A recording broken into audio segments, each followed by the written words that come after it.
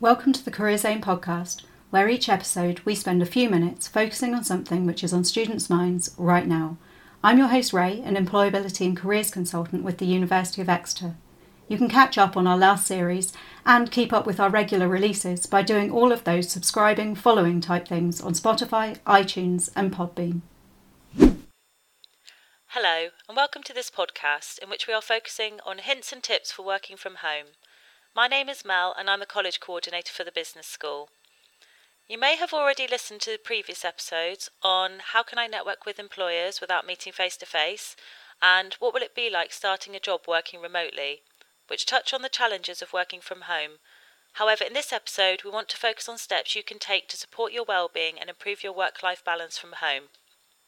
And we'll share some real-life tips from both students and staff. In the NHS Every Mind Matters campaign, there are 7 simple tips to tackle working from home. You can find the link in the episode description. The NHS are clear that despite some of the benefits of working from home, there are significant challenges which can put a strain on your mental health. So do not underestimate or ignore how you might be feeling.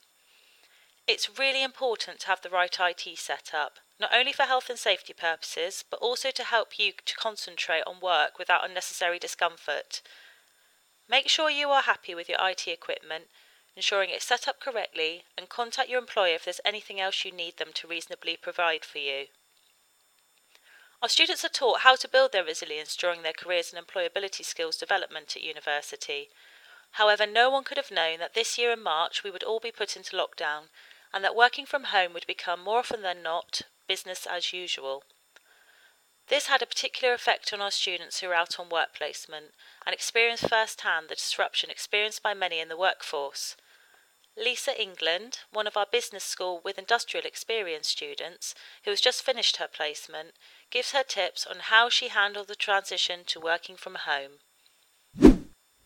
Hiya, just going to go through my top 3 tips for working from home. I've recently finished a placement where I was working from home for the last few months. So my first tip is establish a routine. This way you know what to expect from the day and you can keep things organised as if you were in the office, which will definitely help when you actually return to the office when they reopen. Secondly, stay connected. This will not only help you to keep up to date with what's going on, but it will also help you to get to know your colleagues, especially if you're being trained from home. It'll also help you fight boredom and help your mental health rather than sitting alone in silence all day. Finally, take breaks and know when to switch off. You have tea breaks and lunch breaks when you're at work, so make sure you're taking them at home. Stretch your legs and reset, especially if you're working at the kitchen table where you're at an uncomfortable chair and you've not got the special office chairs around you, hurting your backs. So that's important.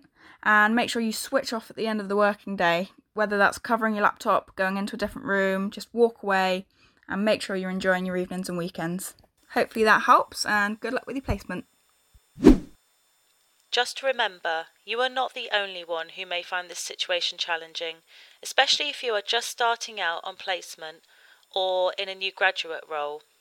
Claire Guy, one of our employability and careers consultants, started out her role at the University of Exeter Business School in March, the day before the country was put into lockdown, and has been working from home ever since.